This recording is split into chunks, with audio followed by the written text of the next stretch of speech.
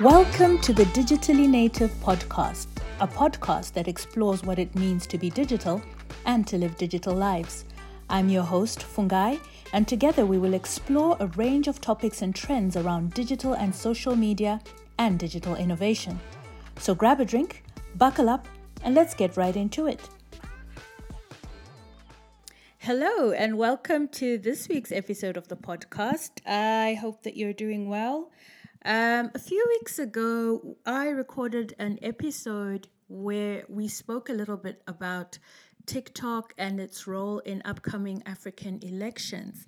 Now, we know that the Nigerian elections have taken place, and I have just been trying to find out, what the role TikTok has played in the elections in Nigeria. And, I think I mentioned it in the episode that I recorded that it's still a little bit, how can I say? I suppose it's still a little bit shaky to say that African elections are, in terms of social media, that TikTok would be the forerunner because obviously Twitter, Facebook, and other platforms, Instagram, have been in existence for longer and people have been using them for a longer time. So they tend to be the more targeted social media platforms when civil society organizations and corporate or social media companies themselves start to speak about the role that their platforms may play in online violence and physical violence, election-related violence. And so, again, when I was trying to find out, what people were saying about TikTok in the build-up to the elections, and since you do find that there hasn't been as much kind of noise around TikTok. But then I think what's been interesting has been that TikTok itself, I think, put out some messaging around the platform and, condemning any use of it for violence, especially election-related violence. And they did do that again last year with the Kenyan elections. And I came across this thread by someone called Janine. Their handle is Janine Tony, and they actually work at TikTok. They are the sports and gaming partnership lead. And that was a really interesting thread because the thread is actually from 2022. And it talks about the role that TikTok had been playing in sort of leveraging opposition opponents in the build-up to the elections. And I'll just read through Janine Tony's tweets. And the first tweet says, "I love TikTok and how it engages with an important demographic. While many may argue about Twitter's significance in campaigns and election, there is a slow yet powerful rise in the Nigerian politics TikTok thread of a few things I've seen so far." And so Janine starts to share different videos from TikTok of how young people in particular have been using this platform to mobilize or rally around opposition candidates, one of whom was Peter Obi, who, from my reading, seems to have been a candidate that young people resonated with particularly. And so obviously with TikTok being something that young people use a lot of, they took to TikTok to engage in campaigning on his behalf or speaking about the merits of him as an opposition candidate. And so Janine says Peter Obi's hashtag on TikTok has been viewed at least 6.5 million times. And this was as of June 2022. Creators on TikTok, this is what Janine continues to say, creators on TikTok are finding engaging ways of pushing the Peter Obi 2023 hashtag. So there's a hashtag that was quite big at the time. So this hashtags train with hundreds and thousands of comments and engagement to back them up. Creators on TikTok are finding engaging ways. Oh, so this is the same thing that is in the next tweet. And then Janine says, it's important to note that Peter Obi's brand positioning has been youth-based. It's no surprise that a huge number of young creators on TikTok have found ways of selling his candidacy. This helps with recognition at the polls. So, just reinforcing again how young people have been using TikTok to speak to this very favored candidate among them.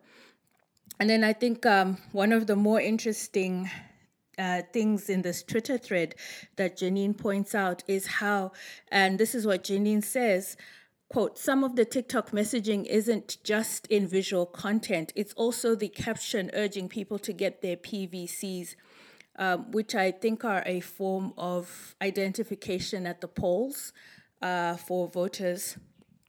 And Janine continues and says, creators draw you in with lifestyle content, but then there's an underlying message.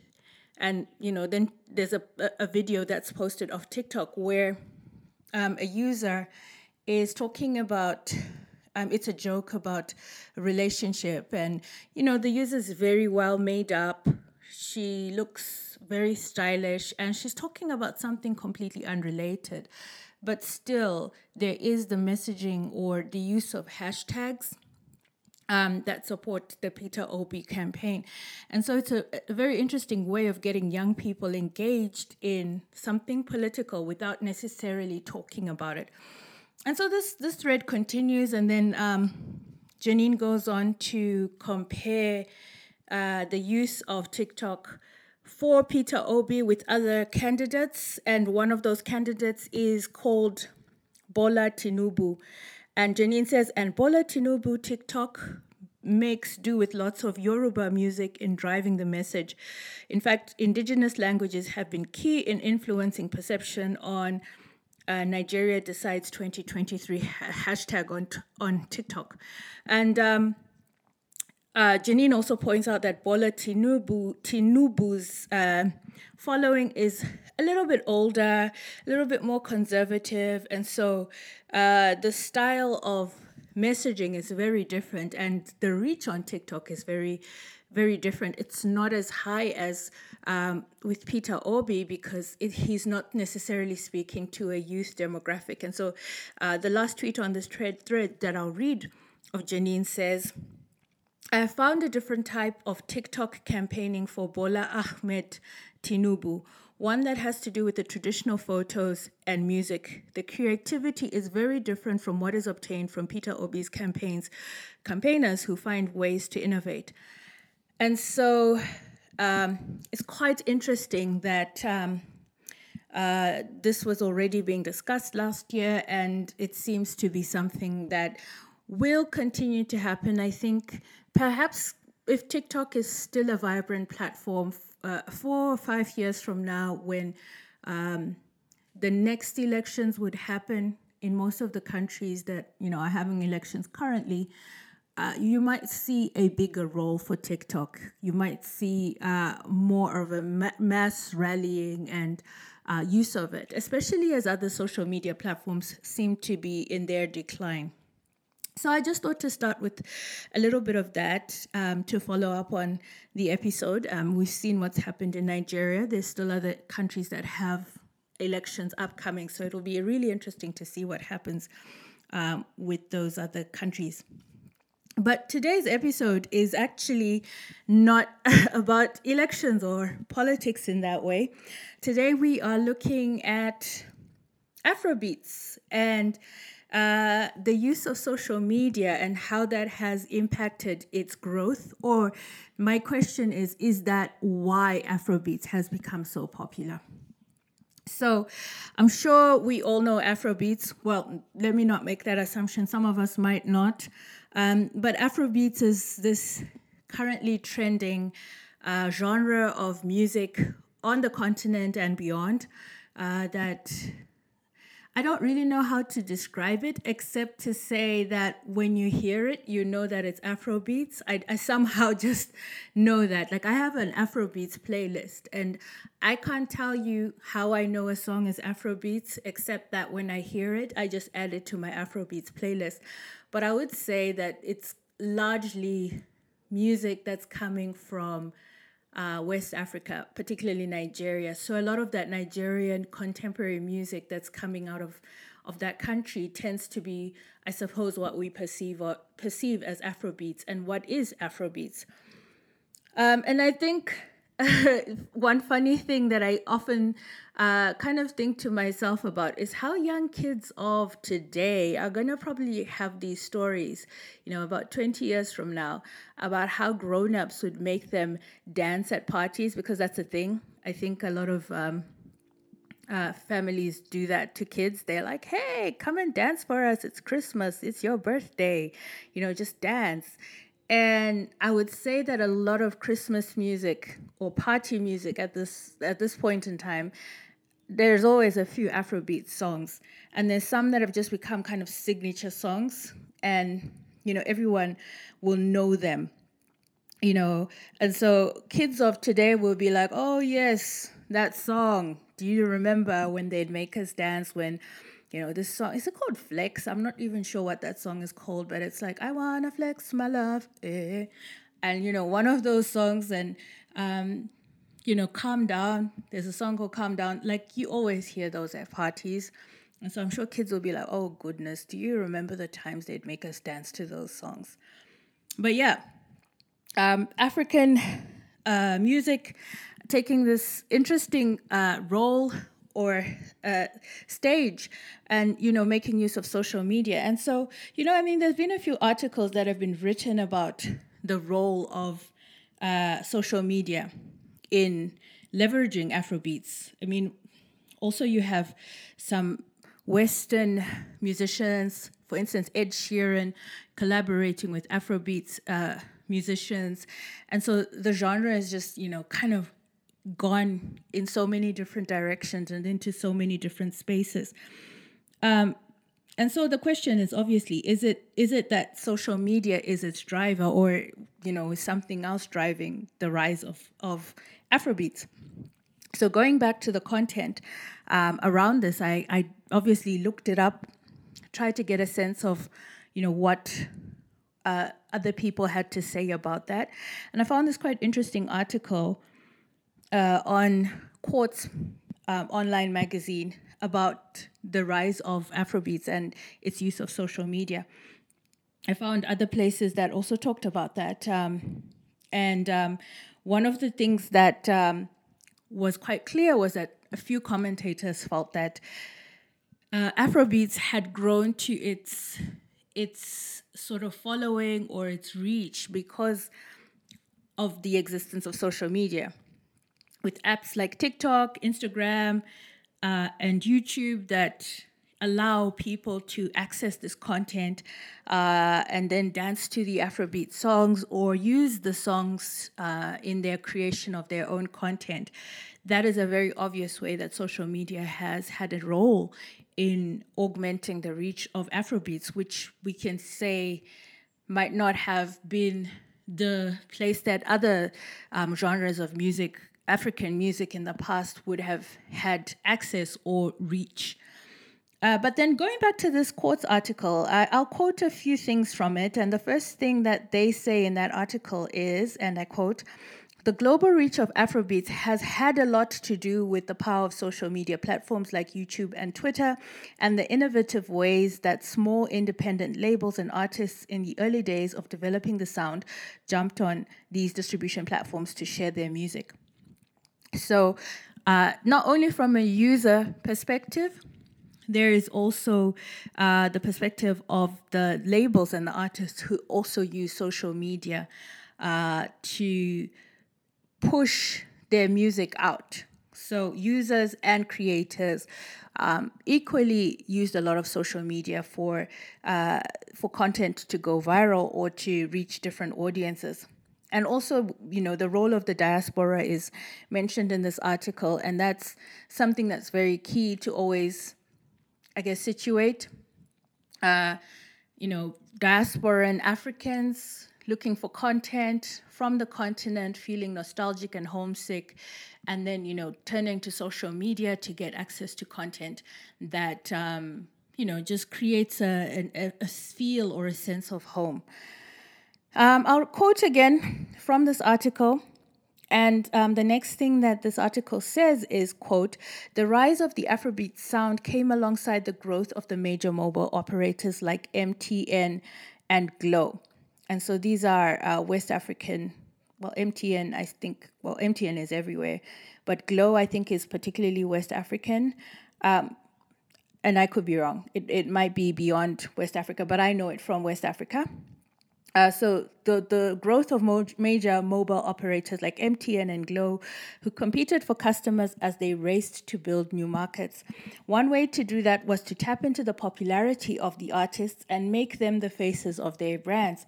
So that's another really important aspect of the growth of Afrobeats to look at, is the role that mobile companies played in actually augmenting the reach. They were competing for customers, and so they did this by tapping into these artists and using them as brand ambassadors. But also another thing that this article says that they did was developing a market for ringback tones, and it says, I quote, there was a time you couldn't call almost anyone in Nigeria without hearing a song playing in place of a traditional ringtone. Most of those songs were Afrobeats tunes and were a key source of revenue for the artists and fledgling local music businesses in the early days. It wasn't insignificant ancillary revenue for the telecoms companies either. Some industry estimates put the market subsector at 100 million US dollars a year, end quote. And so there were all these different ways that telecoms companies were playing these big roles in building the audience for Afrobeats. Firstly, I think most importantly, within the West African space, within Nigeria itself, where most Afrobeats music comes from. And, Nigeria has this massive population of almost 200 million people. And so that's a huge market. And, with telecoms companies having trying to get more hold in the sector, the use of these Afrobeat songs as ringtones and the use of Afrobeat musicians as brand ambassadors obviously plays this big role in the growth of Afrobeats. And then you combine that with the diaspora, and Nigeria has also got a very vast diaspora. And then you just look at the West African region itself and its diasporas, that's already a massive market. And then it sort of goes really viral and hits the rest of the continent and the rest of the world. But my question is, can we solely, and I don't mean solely as in that's the only thing that's the factor. Obviously, Afrobeats music has to be good music. Any music that becomes popular has to be good music. So you can't put one factor as the be-all and end-all of why it's popular.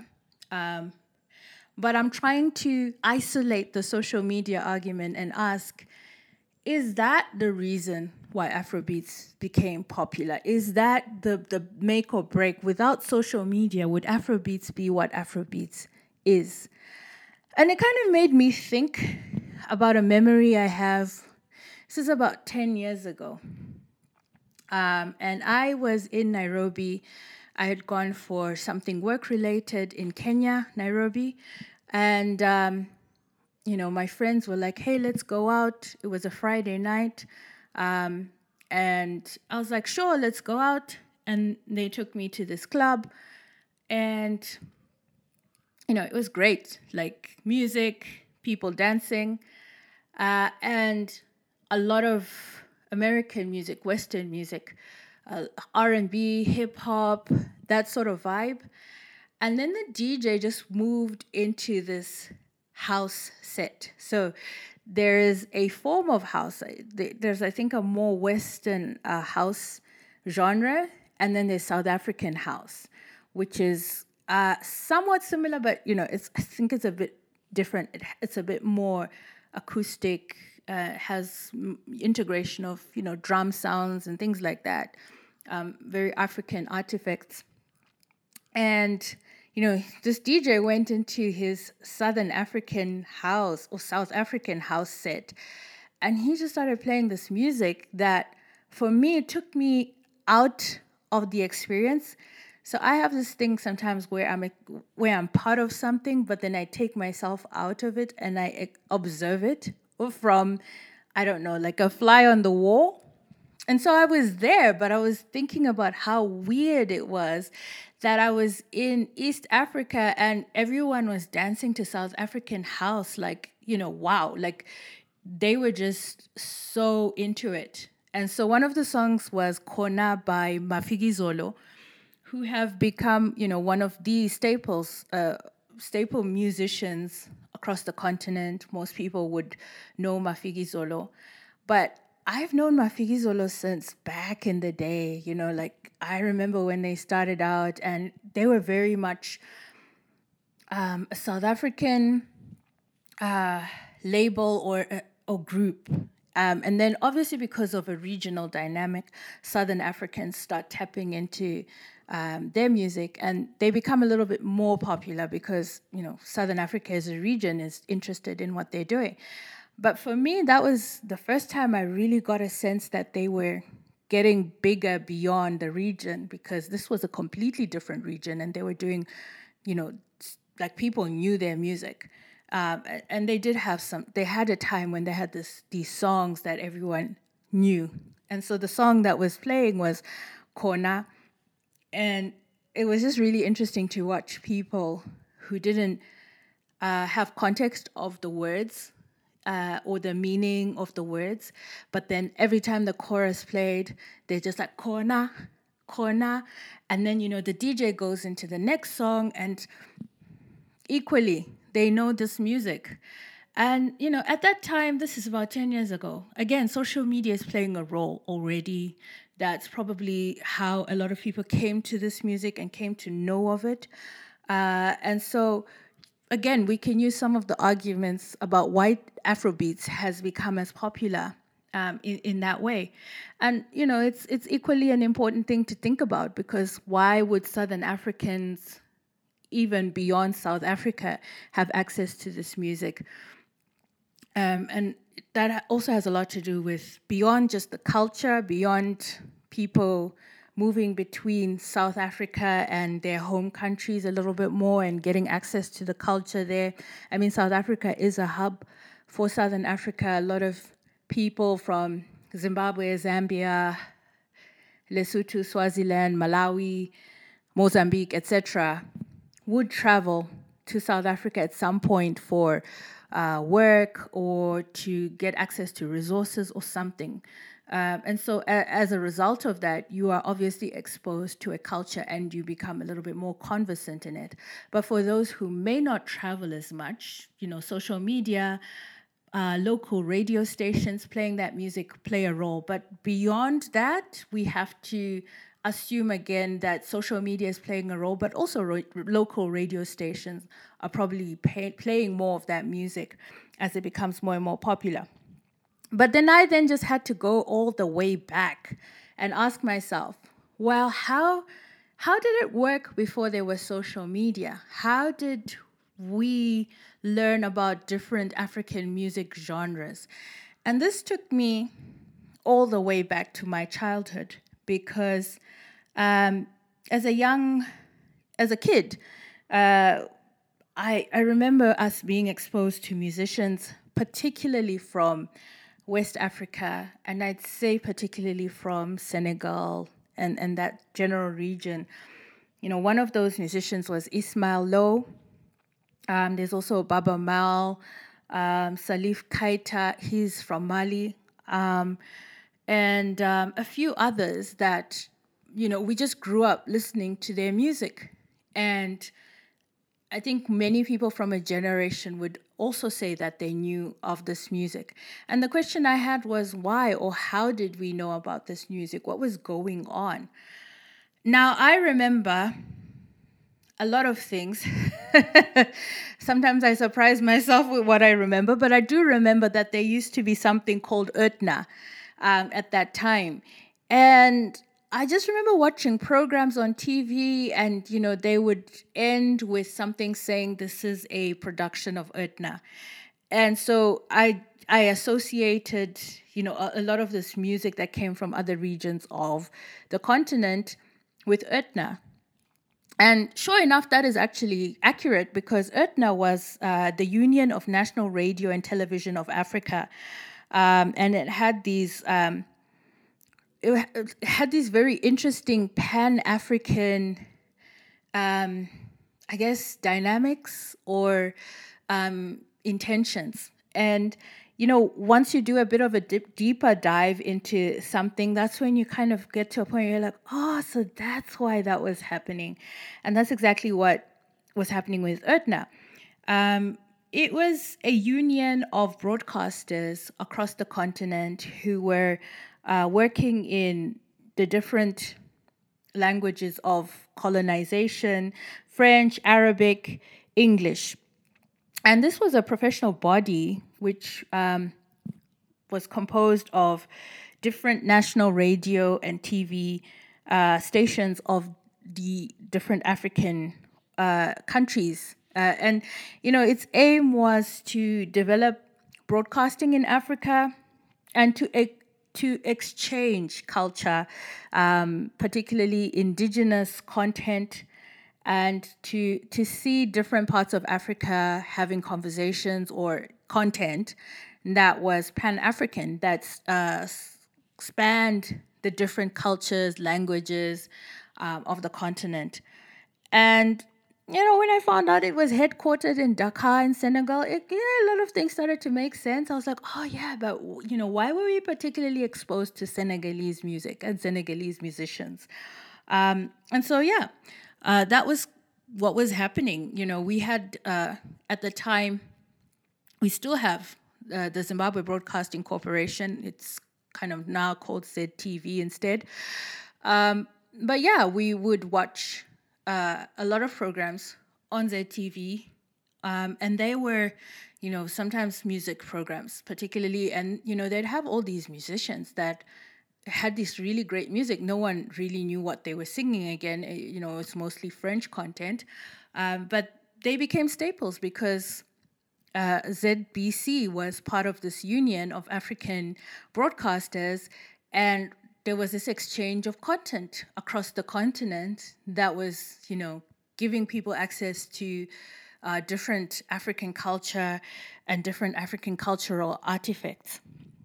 Now, this union was founded in 1962, and this kind of coincides with the time of the Pan-African movement towards independence of African countries under colonization.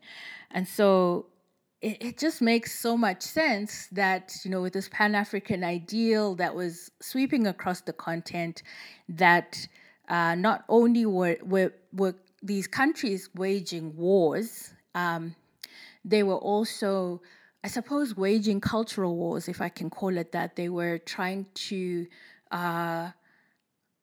reinforce the importance of African culture in different African countries and the exchange of it. And you see this as well with other things that were happening, literature. There was something called the Heinemann series, which was a series of books that were published around these same times of this Pan-African movement. Writers that became staples across different parts of the continent: Chinua Achebe, Wole Soyinka, Ama Ataidu, a lot of West African voices. And that, I think, largely has to do with the fact that West Africa as a region was one of the, was a frontline region, I'd say, in getting independence. A lot of West African countries got their independence years before, for instance, some countries in Southern Africa. And so, this exporting of West African culture to the rest of the continent with, I suppose, the hopes and the ideals that, everyone gets free and we eventually engage in more Pan-Africanism and we build the continent that way. So it's quite interesting when you think about it and you say, oh, hang on. So before social media, there was a different way that there was the sharing of African culture. And I think, a lot of people have these memories because I went on Twitter and I found a Kenyan Twitter account that was saying, oh, with thanks to Ertna, we became exposed to so much indigenous culture and indigenous music.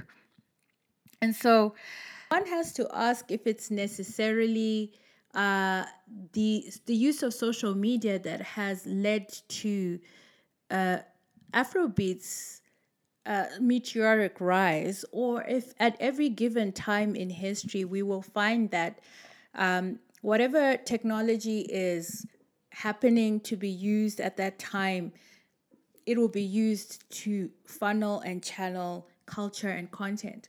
Because we can see that, across the history of mankind, the printing press is created, and then all of a sudden there's books, and then there's an exchange of culture happening. And now we're talking about a time when a different kind of media was popular, which is broadcasting and television. And so the use again of a different media or medium, well, these are plural, so media, to channel content and culture. But I think what's also equally important is to think about how we have at the same time an ideology. So Pan-Africanism was a very big ideology at that time, and very important for galvanizing different parts of the continent towards fighting for independence and freedom and liberation. And so you have an ideology that's also pushing the growth of, well, not the growth, but then the intentions behind the movement of culture. So we can say, well, at that time there was the appropriate technology and that was what was working out. At this time, we have a new appropriate technology. We have social media. It's a completely different way of engaging. Radio and broadcast are dying out. And so this becomes the new way of engaging and exchanging ideas. Is there an ideology that's pushing it? Well, one can say yes, one can say no. I think there is still the constant challenge or struggle for Africa and Africans to be seen as people of agency, and to see the cultures of Africa as cultures of relevance, or of, I suppose, the same kind of respectability as Western cultures and Eastern cultures. And so I wouldn't say there's necessarily as big an ideology behind the movement of this cultural phenomenon, but there is, I think underlying it is, hey, isn't it great that we have this really great, cool music that's coming out of the continent, or that is coming out of African artists that, is engaging the rest of the continent, but then also the world. And so I think it's important to unpack some of that to really understand what's going on and why. And so my summary to this argument is, yes, social media has played an important role. But then there's all these other different factors. Telecommunications companies come into play as well, and their distribution methods, their uses of brand ambassadors obviously create brand recognition or artist recognition, and everything starts to happen, I suppose, mostly firstly within the West African space and the West African diaspora. And then social media plays this big role in creating virality of content. And then, everyone starts to get access to this content, and therefore it becomes as big as it is.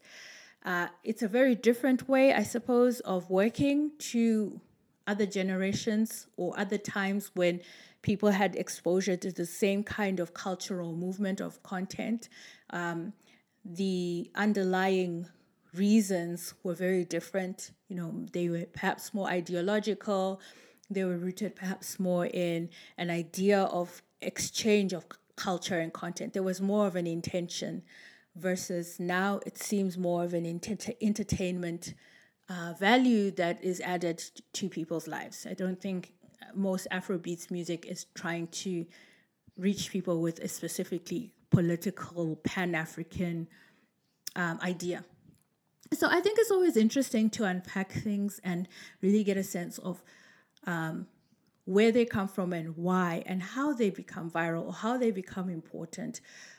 Because yes, social media is absolutely important, and it's absolutely playing a role in shifting our dynamics of engagement and knowledge. But there's always somewhere, somehow, examples of something working in a very different way. And, the resistance, the pushbacks, the ideologies, the countercultures, everything, there's always something. It's just a different time with different tools. Because I think essentially human beings are, what is the word I want to use? Predictable. I think we are all essentially trying to achieve the same things. And because we're just born in different generations, we are using whatever is accessible to us at that point to make a movement. And so sometimes things happen unintentionally, but sometimes they happen intentionally. We can say that the generation before of the music we're talking about was a very intentional movement, and you can say Afrobeats was not as intentional. However, there was a lot of intention. Telecoms companies were very intentional in what they were doing. Perhaps not to the extent that Afrobeats has grown to now, but they were intentional in some direction, and they moved the needle in that way. And then, everything else moved the needle in a different way. So that's my little offering for today. And this is really what I mean when I talk about digital sociology. This is essentially what digital sociology is. It's not just looking at the tool or how it works, but it is looking at how it's situated within culture and what's happening with culture and history at that point in time that is making it move. So I hope that's given you food for thought, and I hope that you have a good rest of your week. Take care until the next episode.